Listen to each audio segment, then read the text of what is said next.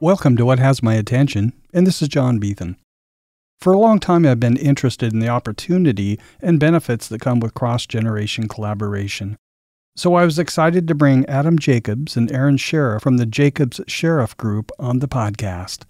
And some of the topics covered today include cross-generation collaboration, business ethics, social responsibility, accountability, startups, fundraising, revenue optimization, corporate transparency, consumer intelligence, stakeholder engagement, solo investors, business strategy, profit generation, nonprofit versus for-profit or for-purpose businesses, product life cycle, business growth, and impact investment. And I now gratefully bring you Adam Jacobs and Erin Scheriff.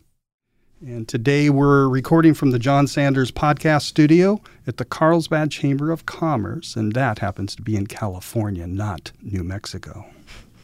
And I wanted to welcome Adam and Erin, and I'm very excited about this because what this is about for me is just a cross-generation collaboration. There's an age difference here, and I truly believe that younger generations have so much to offer in how they want the world to be. And the great thing about, we'll get into it, but the great thing I love about your website, after you launched your business and I went to it, it's like I saw right at the top, growth for good, which I really, really love. So why don't you introduce yourselves, and thank you so much for being here. Thank you. It's great to be here today. My name is Erin Scheriff, and I started working with Adam about 10 years ago. We still run a fitness and yoga studio here in Carlsbad. And I'm a mother of 3 kids, soon to be 4. My goodness. I know. 4th is on the way. And I'm just really excited about the work that we're doing and being able to kind of balance that work and home life situation. So. Nice. Adam.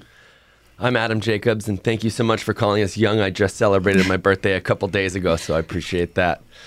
I'm a lifelong San Diegan, though I did go to college on the East Coast at Cornell, where I learned to really respect and appreciate the weather we have here in San Diego.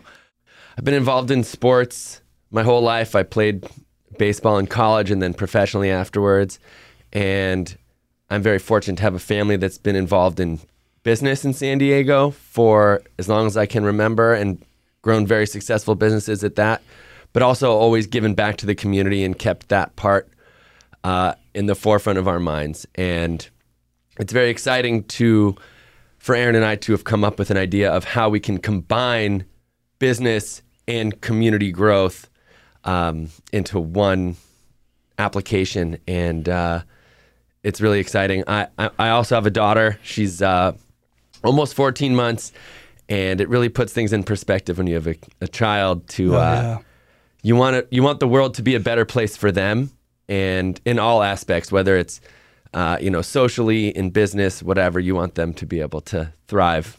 And then, of course, grandchildren down the road. Yes. Oh, let's not talk about that yet. Far down the road. We're not ready for that. We are just not ready for that. All right, great. So on the website, we create value with companies and organizations whose product or services positively impacts society.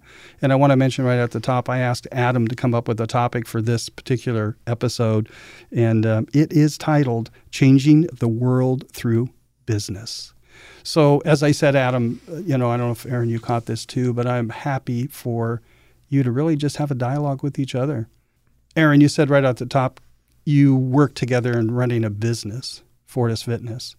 And I'm sure that kind of spoke to how well you work together, because it is a great business and it's very successful. Thank you. And so what was the spark that actually got you, that was like, started this whole new business? I mean, was it on a napkin? You could go. Sure. So when we started Fortis and Yoga Lux over 10 years ago, almost 10 years ago now, though Erin and I have been working together since before that, we had always said that Fortis was just the beginning of whatever we were going to do together, whether it be a partnership, additional facilities or something outside of fitness and yoga altogether. And right before the pandemic, we had started to loosely look at, are we going to expand? Is Fortis going to grow? Are there other areas or demographics that fit what we're trying to do? And then the pandemic hit, and then we were like, this is not the time to even think about expanding a fitness or yoga studio.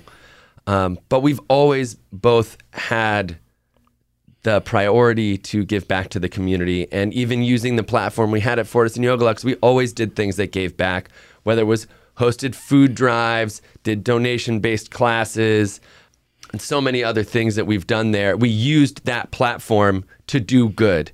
And we always believed that if you're a business in a community, your job is not to take people's money. It's to be part of that community and to grow and to flourish as a member of that community.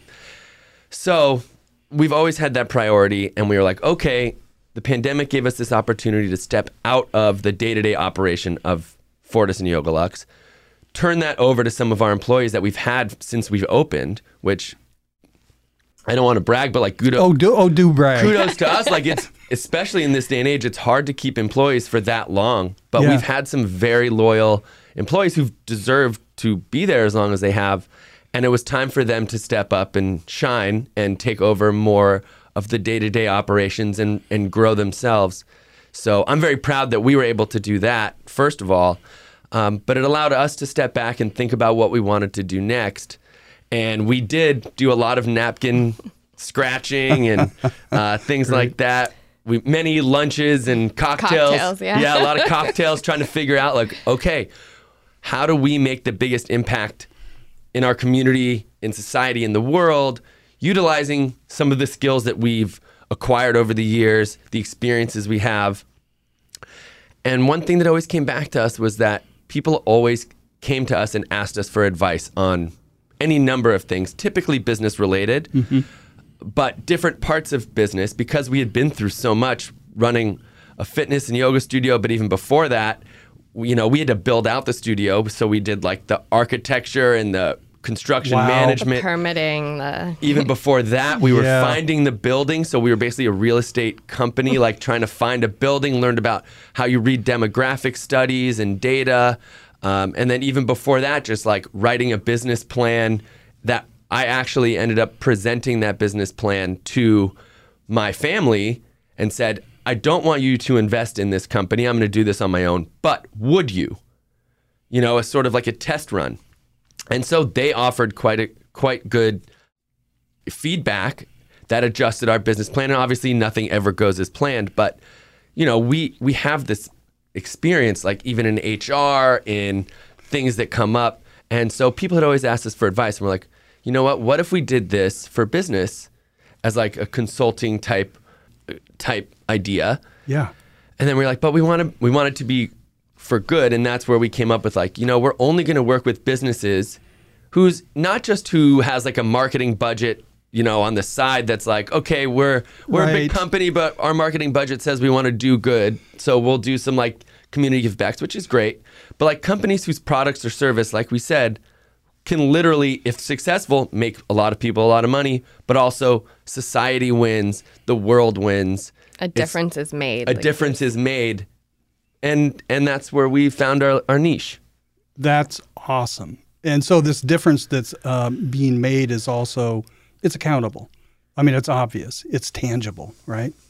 And it's kind of a benchmark we set to decide if we want to work with a client. I was going to ask you what that is. We have to have values that align. We have to see something for the future that is tangible. And it could be a product, it could be a service offering, but it has to speak to us. We're not just going to work with anyone. We have limited time. It's just the two of us. We both have families. So that time has to matter. And that was kind of a big, crucial part of our business plan, was that the time we spend on this business has to be important, and it has to be with a company that we align with. Oh, awesome. And have fun with? Yeah. Oh, is fun a part of it? Always. You're more productive when you have fun. I know. Well, I've been, as you know, Adam, I've been getting to know you from a distance here at the chamber, and it's just like I know that fun is right on top. It is. Yeah. But you have fun while at work, not in place of work when you're right. when you're working. Right. Yeah. I will also say one thing that we're very proud of with the Jacob Scheriff Group is that we want to take a long-term approach to working with our clients, which is why we try and work out some arrangement where we earn either equity or options or shares into the company, because we want, when the company does well, we want to do well. Yeah. We don't want it to be a situation where, the owner of the company or the CEO is afraid to call us because it's like, oh, that's a bill. Yeah, so you're invested. We're invested. Yeah. So it's actually they're on your team and you're on their team. Exactly. It's team. Right. Yeah. And with the decision making, like Erin said, about who we want to work with, it has to be a company. And okay, maybe there's going to be one in the future where it's like, it's just this short-term project and that's fine. But we want to work with a company that in years from now, we can still enjoy working with. Like, we've done our homework, we've done our due diligence to pick that company to work with. So that's part of it too, is that long-term approach, not just try and earn a few extra bucks with a company that doesn't align with our values. We want to be involved with companies for the long term. Do you have anything to say about that, Erin? Anything else you want to add? Just that the personality matters to who we're working with. So, you said the fun part, and it's, obviously it's a serious job that we're doing, but we need to get along and be able to have some sort of camaraderie with whoever we're working with. Usually it's a CEO or some sort of executive, but we want to enjoy the work we do too. That's awesome. I want to let you know on the website, there's 4 values or principles that you adhere to, and I'm going to read them. Revenue optimization and growth, business development and strategy, brand awareness and marketing, and investor relationship management. And I want to say part of the reason when I came to the website a while ago and I went, whoa, was the growth for good. But it was like one thing I'm aware of with a whole lot of people's websites and marketing is that they usually talk about themselves. And they don't often talk about the problem they solve for people, but somehow you've managed to communicate the problem that you solve for people. So I actually came up with some questions based on kind of, your homepage really. So are you ready? Bring it. All right. So it's, how do you balance the pursuit of growth and profitability with the desire to positively impact society and create social value with your company's services? Well, I can start. One thing is, obviously a company is very focused on revenue, of course, but part of the thing that we like to do is make sure that we don't veer off course from what their principle and their mission was, which is important when we're, dating a company, trying to decide if we want to work with them. Finding out what their mission is kind of the most important thing that we can figure out. And we use that as a tool to guide us through, increasing revenue, but not getting off course, staying true to that vision, staying true to the values that we have and the values that our client has. And I think that's kind of one of the main things that we focus on. I also think for a long time, there's been this misconception that it's one or the other. It's either revenue growth or doing good. And actually, and we knew this, but it's just been solidified even further. If you do good, your revenue will actually grow more. And it might not feel like it in the short term, but when you get that long-term engagement, you get that community buy-in, you get that, brand loyalty because of what you're doing, you actually win and everybody wins. And I think that's probably the biggest thing we fight against with companies that don't have the vision that we do, is that they think it's one or the other, they're mutually exclusive, when really, if you do them together, you grow even further. Wow. And we saw that. We were just at a conference in DC for one of the companies we work with, and a lot of the technologies there, it was for energy, some crazy technologies, but a lot of them are good for the environment, good for the world, but that wasn't their focus. It's more efficient. If you just looked at it from a pure business standpoint, you're like, yeah, that makes more sense. It uses less fuel. It produces more power. It, can hold a charge for longer, et cetera, but also it reduces greenhouse gas emissions and, use of fossil fuels, like as a byproduct. So that example there is like, okay, that is from a pure business practice good, but it's actually doing good too. Yes, helping people with their health, essentially. Yeah. And the health of our earth and what limited resources we have. I absolutely love that. We just, at Imagine Podcasting, just finishing up a new client called the Green Docs. And they're environmentalists, really smart, and OBGYNs. So they actually talk about the linkage between the environment and the infertility and other problems that women have. But I got to tell you, they're called, well, if you go to greendocspodcast.com, where they're on episode 2, but they're doing good. Yeah. And Bruce actually left being a full-time doctor to pursue his interest in helping, being on environmental cause and stuff. Question 2. Ready? Born ready. Yes. Yeah. Okay. Bring it on. Born ready. I like that. We're doing good so far. Is how do you prioritize honesty and integrity in your business practices and decision making? And what steps do you take to ensure that your company maintains these values in all aspects of the operations? I think you kind of have to be comfortable being in an uncomfortable situation in terms of not being yes people. We don't want to just agree with a CEO because they're going to, pay us next month. It's part of the reason that we feel we're being brought on and being hired is to help them grow. And sometimes that's telling them things they don't want to hear and making sure that we're staying honest and not giving advice that we wouldn't 100% be behind. And so to me, that's kind of how we stay true is just being honest. And sometimes they're not going to like it. And, we have to be okay with that. And that's brave. And that's awesome. I think we need more of that. Thank you. Like Erin said, it might be uncomfortable in that moment, but once you get to the end result or milestone, it all works out. And I think that's where that honesty and integrity starts, is if we're not honest and hold our integrity when we're dealing and working with our clients, how do we expect that company to do that with others? And I think that's great. Yeah, and in that challenge to them or with them, because it really is a with them, because you're going to take them through, I'm sure, some sort of realization and process where they understand it. It benefits them in so many different ways. That's not real comfortable. Yeah. That takes some guts, actually. But in the long run, it's going to build trust with our clients that our vision and our long term is to get them to where they need to be, and we're going to be as honest as possible. So they trust that we have the best intentions for them. And it is a challenge we've found with a lot of the CEOs we work with, who are typically entrepreneurs and founders and started whatever company they're working with, is what got them to the point that they're at was their meticulousness, their control, their didn't have to answer to anyone else. They could just hard charge, in the direction they saw. And you get to a certain point where your company's grown to a certain size or you have ambitions. And as a CEO, you can't do it all anymore. And letting go of some of those things and trusting, your consultants or your employees or other people you've brought in is very, very hard for them. Yeah. And we've dealt with that quite a bit.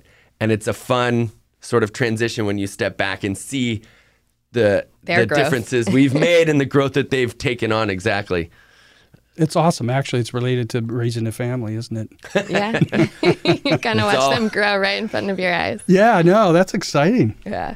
All right. So in your experience, what are some effective strategies for developing strong investor relationships and securing funding for companies that prioritize social responsibility and a holistic approach to business? Well, I think it goes back to this honesty and integrity. A lot of people that come and try and pitch you on their business, they pitch you the sunshine and flowers and pie in the sky. But I think the way to be truly, and have a good relationship with your investors or future investors is to be honest of where your company is at and why you're either raising funds or why you're having certain challenges. Because the more sophisticated investors know everything's not perfect. Yeah. And so they want to know what your challenges are. They want to know where your goals are, but you need help getting there. Because maybe that investor, okay, they want to give money, but maybe they also want to give expertise, so they know someone or a strategic partner that can help you get there. They want to be part of the team. And I think that is probably the biggest piece of advice I could say when dealing with investors, like just being honest about the challenges you face, not that you have it all figured out and everything's perfect and, you know, I'm going to quadruple your money next year. Like, let's be honest and realistic and transparent. Exactly. So that we can deal with the challenges that are there. And then you'll get you want the more sophisticated investor. You don't want the dumb money because that runs out pretty quick. Yeah.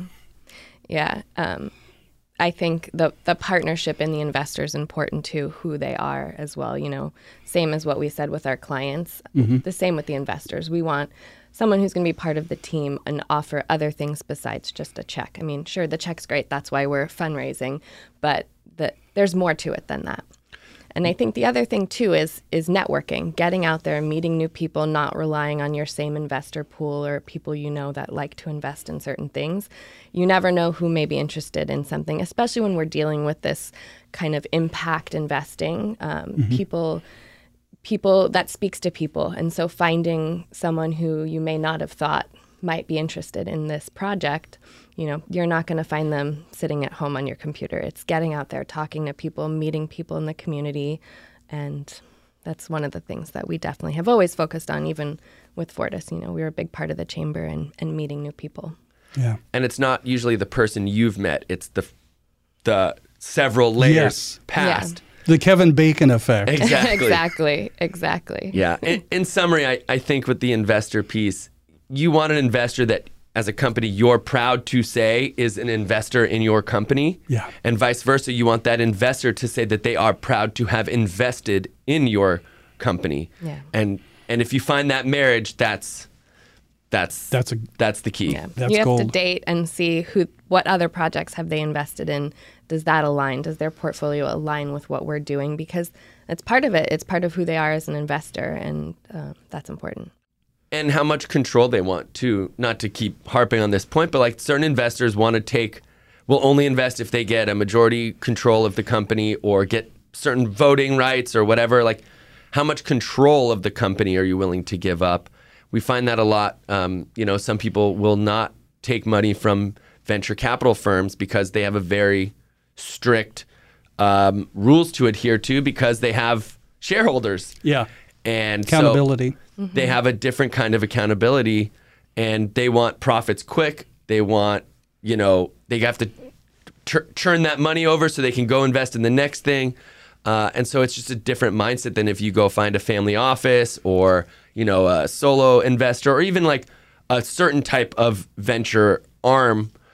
And it comes back to that uncomfortable situation because the CEO might be like, oh, wow, this person wants to invest all this money. And we have to be like, yes, they do. But they may make you veer off course. You may not stay true to your principles and your values and the goal you had for this company. So you may want to rethink that. Why don't we find 2 or 3 investors that could make that same amount of money, but let the company stay on course and keep true? Seems to me that might be a really common blind spot. Of course. Yeah. And I think it also depends. I wouldn't even say blind spot, but like most startups, for example, have a burn rate. And at some point, they run out of money. And it's an uncomfortable position to be in. And so the more desperate you get, the more willing you may be to compromise on your integrity or your values or your morals. And it's a balance there for sure. But that's why we try and if we know that there's going to be a fundraising round coming up or we need funds or whatever, like do it early before you need it from a position of strength so you can do all of this due diligence. You can talk to different investors and make sure you align in your values. I have to say, I don't think I mentioned it, but I'm going to mention it again. I want to thank you for being here. Oh, our pleasure. I really love it. So can you share an example? I mean, I know it's a fairly young company, but can you share an example of a time when you helped a company or organization optimize revenue and growth while also making a meaningful contribution to society or the environment? I know you're young. Yeah, most of the companies we're working with are startups. They're not even really at the revenue. Okay. They're still in the development stage, which is kind of by choice. We're trying to work with earlier companies. Like we could make a bigger, what's the Impact. Impact, Yeah. yeah, on a company starting earlier. And so that's kind of really been our focus. Yeah, and it really depends on where the company is. And certain companies, like, their goal is to make a product and turn that into a revenue stream, and that's their company. Others, and that's what we see a lot of now, and, they never actually make a revenue stream or profits, but you grow a certain technology and then sell a piece or get investors. And, like, think about some of the big names we know, like, haven't turned a profit yet, but they, went public and are trading and whatever. So I think a lot of it is currently what we've done with revenue optimization is working on the strategy to get there and what that looks like and how we want those streams to start, what it takes to, start building out that revenue stream. And what revenue model will they use? We're at that kind of forming this now. It's not quite there yet, so we get to help create, how they will make profits. Mm-hmm. Do you build out the whole sales team in-house and sell it yourself, for example, or do you partner with a company that already has the infrastructure in place? So maybe you don't get to keep as much of the margin, but you don't have to build out this whole team and learn the learning curve, those types of decisions and analysis is what we've mostly been focusing on as an example for many of the companies we work That's really great. And I'm learning a lot here just sitting here listening. I want to appreciate you again. Oh, thank you. So how do you think companies and organizations can effectively communicate their commitment to social responsibility and creating value for society through their branding and marketing efforts? We said before transparency. I think that's a big part of it. Being transparent in the objectives of the company, what they want to do, what kind of change makers do they want to be, just getting it out there. And I think admitting to your mistakes. Like, companies try and cover up things that they've done instead of being like, hey, 10 years ago, we thought this was the right move and it actually ended up being, detrimental. People respect that. Yeah. If you're a consumer, you're going to be like, okay, you admitted it instead of like tried to like weasel around it. Yeah, like, PR their way out of it. Yeah. Like, PR their way out of it, yeah. I think with the proliferation of the internet and people's access to information, the consumers are smarter now. Yeah. And they see right through all that. So just be upfront about the mistakes you've made. Like, go above and beyond. It might cost you a little bit more if you have to like fix something now, but it won't kill you. I always think about the story of like the Tylenol way back in the day where they found that like a few of their jars were punctured. Yes. And they recalled every Tylenol bottle in the whole country, even though they didn't need to. And people respected that. It probably cost them a fortune, but you respect that if there was any risk at all, we're pulling it all off the shelves. Now you hear about like companies, they're like, oh, there's an issue. We'll recall like, one or two things. Yeah. And then you like more and more keep coming out. It's like, snowballs. You could have just dealt with it all up front do the right and saved thing. yourself. But. Admit that you made a mistake or that there was an issue. Do the right thing, and it'll come back. It could be the meaning of if you're still in business or not, I would think. For the reasons you gave, which is people are just a whole lot smarter. I think so. And I think you have to respect the consumer more now than in the past. Yeah. All right. So let me ask you, what else would you like to cover? I mean, the title of this is Changing the World Through Business. You want to talk about the world, business, or through? The world's a scary place. I don't know. Yeah, I know. That's another episode for sure. Exactly.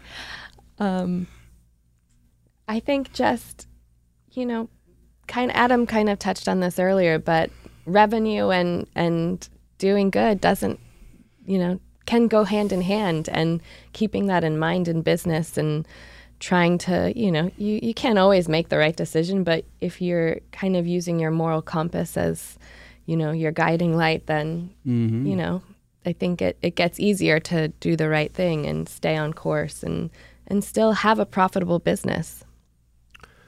Yeah, to that point, what we noticed is a lot of people we've spoken with, they're like, okay, business does business and makes profits, and that's what they do. Nonprofit organizations do good, and there's nothing in the middle. And that's not true. And yes, nonprofits do great, and they're amazing. Totally. But I think kind of destigmatizing this, like, profit is evil, and, you know, if you do the right thing with that profit, if you're conscious with your spending and the company in general, it doesn't have to be evil for a company to be successful. Yeah. I like the term not for profit. I agree. I actually really like the term for purpose better than both of those. Yeah. Because it's a positive affirmation, not a not or a negative. It makes profit sound negative. Right. The other thing that's always resonated with me is remembering that when you're a business, it's not just about your shareholders, but it's about the stakeholders in your business. So if you're a company that manufactures a product, where do some of those inputs that you're creating come from? What are those communities experiencing because of your product or service? The people who are affected by the packaging, you know, there's just looking at the whole life cycle and the actual stakeholders of your company, not just the shareholders, I think is something that we've lost along the way. And many companies are starting to look back at that whole product life cycle, if you will, but long way to go in that realm. That's great. As we wind up here, I want to ask you each, what has your attention these days? It doesn't have to be business. It can be family. It can be whatever. But I mean, family always has my attention. It's kind of, you know, organized chaos in our house with 3 kids and you know, expecting our 4th. So that's kind of between that and working, and yeah. That's great. You sound present. Trying to be. It's, you know, one of those tough things right now, I think, in life is to make sure to stay present, but definitely trying to focus on doing that. Yeah, my 14-month-old is about to walk at any minute. Yeah, so, game changer. That's got my attention to, first of all, not miss it, and second of all, you know, stay on my toes to chase her around, in addition to some of the other political issues going on in the world. Especially, I grew up with females in my life, but when you have a daughter and Erin has 2, about to have a 3rd, you really understand how certain decisions that are made can affect other people, and how I'm very fortunate to be who I am, born the way I was, you know, and other people don't have that, and just realizing the good fortune and the privilege that I have and others may not, even if other people don't realize it, is that has my attention at the moment. Well, we are grateful you both exist. Oh, appreciate that. How do you want to be known in terms of getting in contact with you? What's the best way? And no phone or no email addresses, but what, the website? Or? The website, LinkedIn. Okay. What are we going to look for in LinkedIn? You could look for the Jacob Scheriff group if you want our company page. We're obviously both listed on there personally, or you could go to our individual pages. So Erin Scheriff and Adam Jacobs. And the website is thejs-group.com. And on there's a contact us page. And in fact, on that page, you have to fill out a form that says how you help the world or want to help the world with your business, because we're serious about only working with companies or organizations that do that. Yeah, that's your gate to get in. Yeah. Well, thank you for being here. This has just been a favorite of mine. Oh, thank you. It was a lot of fun, as we talked about. Yes, it is fun. Yeah, yeah.